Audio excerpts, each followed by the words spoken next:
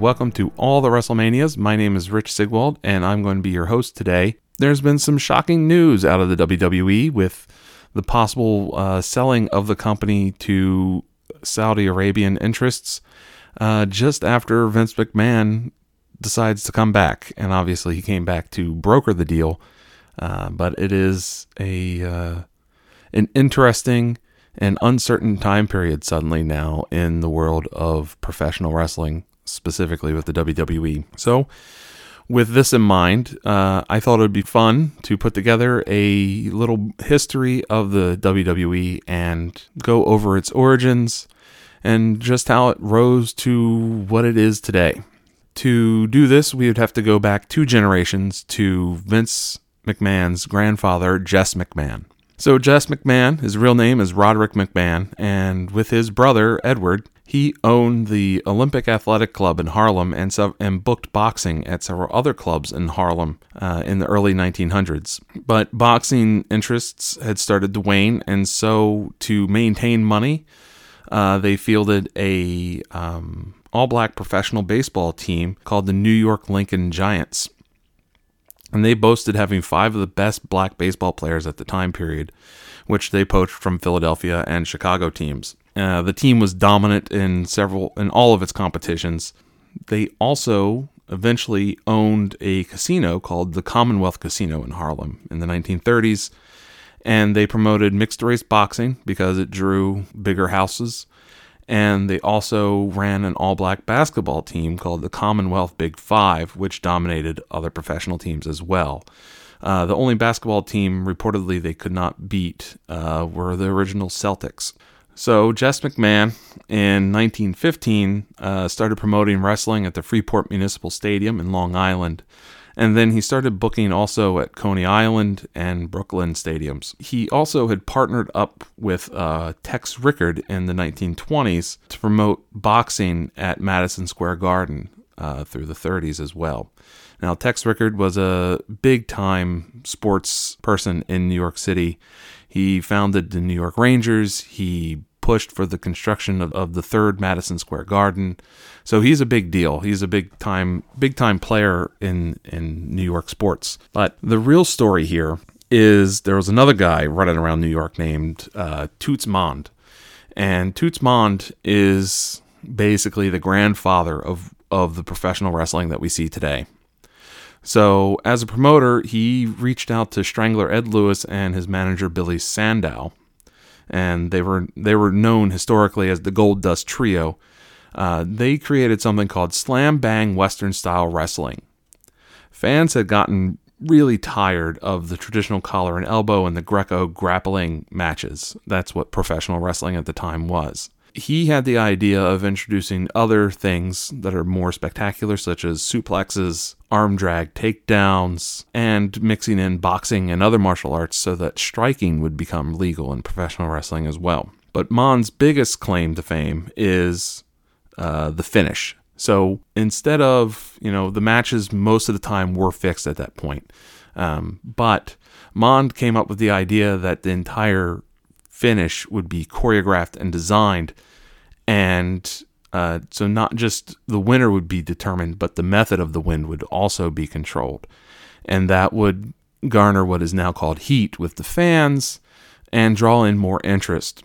So Mond formed a partnership with a guy named Jack Curley, who was the main New York wrestling promoter at the time. Curley became ill, and Jess McMahon slipped in, and McMahon and Mond would eventually take over control of the New York wrestling scene. So by 1937, this is about the time that the slam bang wrestling style was developed, and many promoters had actually left New York to go places where wrestling was still more popular. But Jess chose to stay, and he maintained open contracts with wrestlers and other companies, which allowed him to draw wrestlers from the surrounding states, such as far away as Maryland, Pennsylvania, New Jersey, Connecticut, and other states in New England.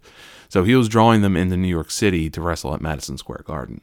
In 1953, Jess McMahon, Vince McMahon, and this Toots Mont guy put together the Capital Wrestling Corporation. Now, Capital Wrestling Corporation, known as the CWC, was a boxing and wrestling promotion, and they were the sanctioning body for the WWF, the Worldwide Wrestling Federation. Quickly after they formed, they joined the NWA, and their main star, the Nature Boy Buddy Rogers, became the NWA World Champion. Now, the NWA quickly got angry with the CWC because they were refusing to allow Nature Boy Buddy Rogers to do title defenses outside of their territory. And that's mainly because Vince and Toots were his manager. So, if the owner of the company is also the manager of the champion, of course they're not going to allow them to go down to like the Carolinas or out to Chicago and lose the belt to somebody. So the NWA got tired of this, and they sent Lou Thesz, Hall of Famer Lou Thesz, they sent him to New York to shoot fight Buddy Rogers. And basically he said to Buddy, you can do this the easy way, or you can do this the hard way. And Buddy Rogers chose the easy way. And at the time, championship matches were best of 2 out of 3 falls.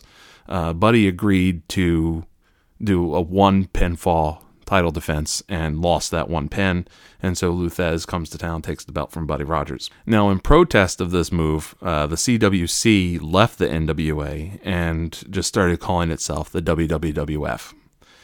And then they crowned Buddy Rogers as their new champion, but just like a month after that, they passed the belt on to Bruno Sammartino, and they began building the company around him. The WWF was what was known as a face territory, babyface territory. So they mainly kept the title on the babyface, and they brought in a series of heels that always challenged the good guy. That's normally not how most professional wrestling companies at the time worked, but that's how they did, and that's kind of where the origins of the sweet family-friendly version of professional wrestling, which WWF had put on for years, came from. In the late 60s, around like 67, 68, Mont leaves the WWF. And in 1971, after his departure, the WWF quietly rejoined the NWA. Now, in 1980, Vincent K. McMahon, Vincent J's son, and Jess McMahon's grandson, formed Titan Sports with his wife Linda McMahon, and they filed for the trademark on the WWF letters and logo.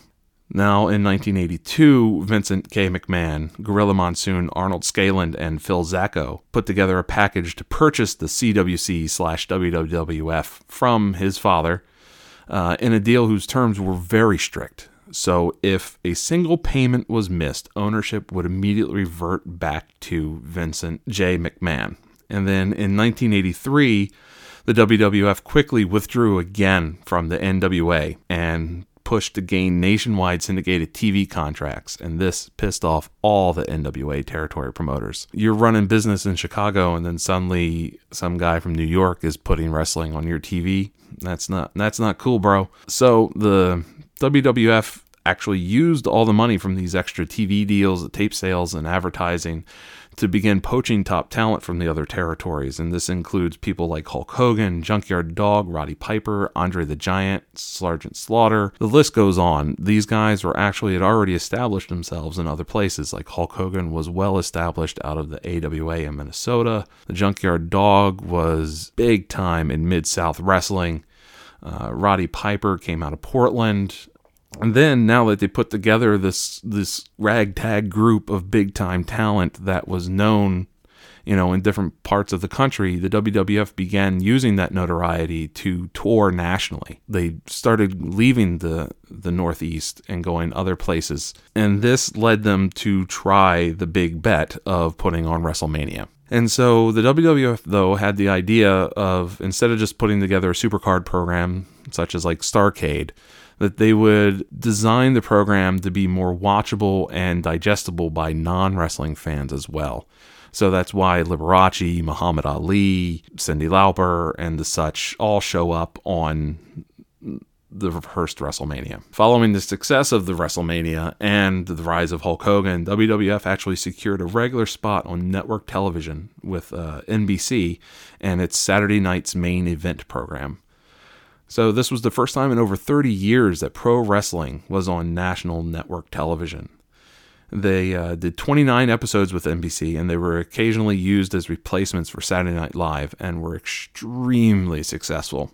Now, in 1984, WWF would buy Georgia Championship Wrestling and its programming on TBS, World Championship Wrestling, which was the name of the television show. It was very startling as a wrestling fan to turn on the TV and suddenly there's Vince McMahon introducing you to World Championship Wrestling. It was very surreal, but this did not work very well. The viewers were used to their Ric Flair and everybody that they would see with Georgia Championship Wrestling, and so then Vince would sell World Championship Wrestling and Georgia Championship Wrestling to Jim Crockett Promotions, which was the wrestling promoter out of the Carolinas and pretty much the biggest member of the NWA.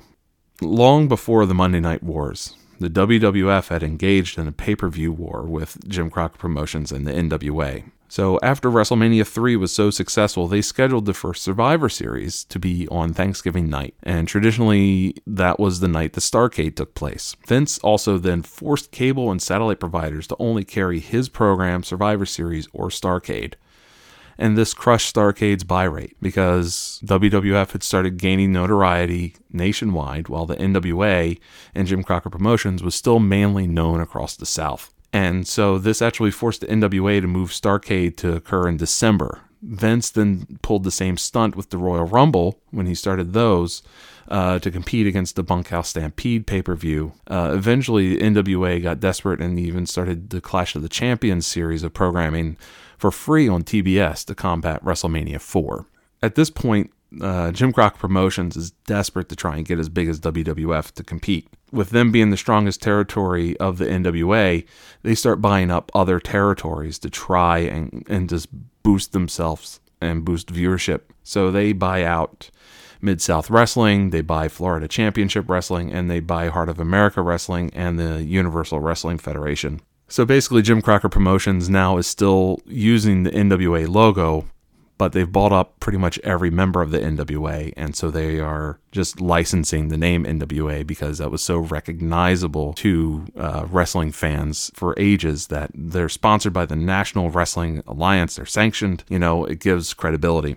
But, they shelled out a ton of money to make these purchases, plus they were paying for private jets to fly people like Arn Anderson and Ric Flair around to different places, paying huge amounts of money and contracts. While they still had huge draws at the door, they're hemorrhaging money. And so they eventually file for bankruptcy in 1988.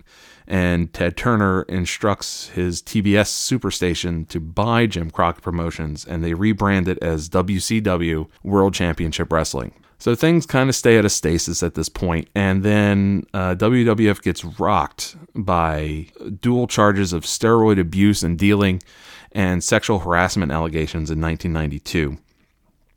And this actually pushed a lot of the talent that the company had used to gain success in the late 1980s out of the company, including Hulk Hogan. And much of that talent would show up over in WCW.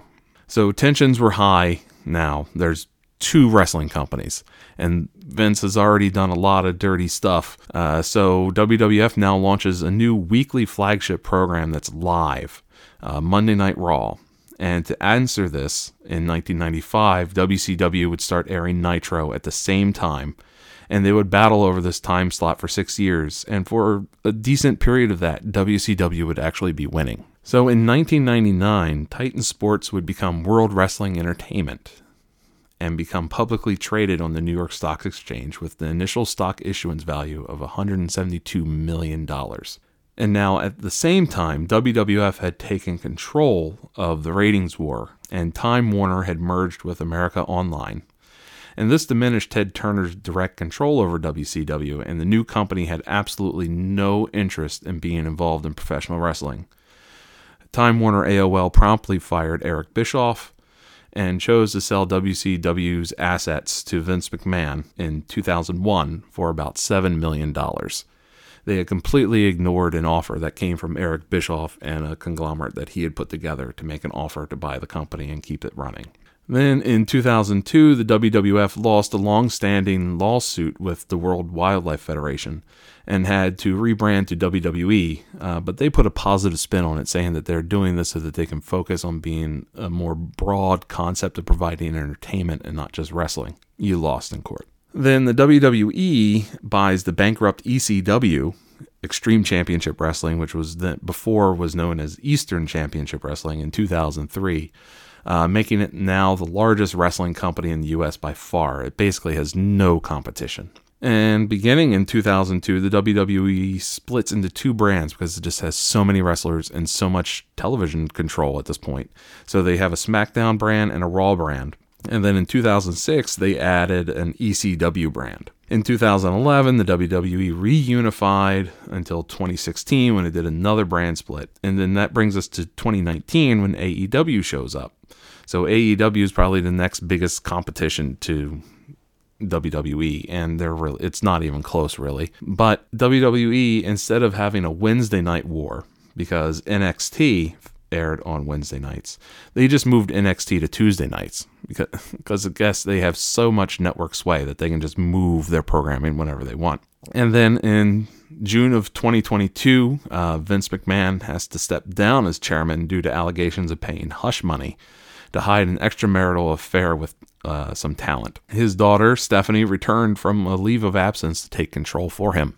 Here we are in January of 2023. Vince McMahon uses his controlling stock to retake control of the company to handle negotiations for media rights because they were apparently expiring in 2024, and also to hire J.P. Morgan to handle the possible sale of the company. And there are several prospective buyers, including Comcast, Disney, Endeavor. Endeavor was the company that managed the WWE network until the agreement with Peacock. Netflix, Amazon, CAA, the huge talent agency, or the Saudi Public Investment Fund. And this actually prompted Stephanie McMahon's resignation. Obviously, there could be serious repercussions with WWE if sold to the Saudi government, including what happens to the women's division. That's probably my biggest concern. What happens to talent control? There's tons of questions left from this. And it is apparently not finalized. It's just a deal in concept. So we know from the past that those things can fall through. It'll be interesting to see if, the concept of selling to the Saudis would anger or upset some other rich American and prompt them to step in with a counteroffer or something like that. We don't know. And the wrestling future is uncertain now, as it always is. Or it's a complete work. That's always my guess. I hope you enjoyed this recap of the WWE history, and hope you keep listening. And please follow us on social medias. We're all the WrestleManias on Facebook, at WrestleMania Pod on Twitter. Check out our website, www.allthewrestlemanias.com. Thanks for listening. Have a great day. Bye-bye.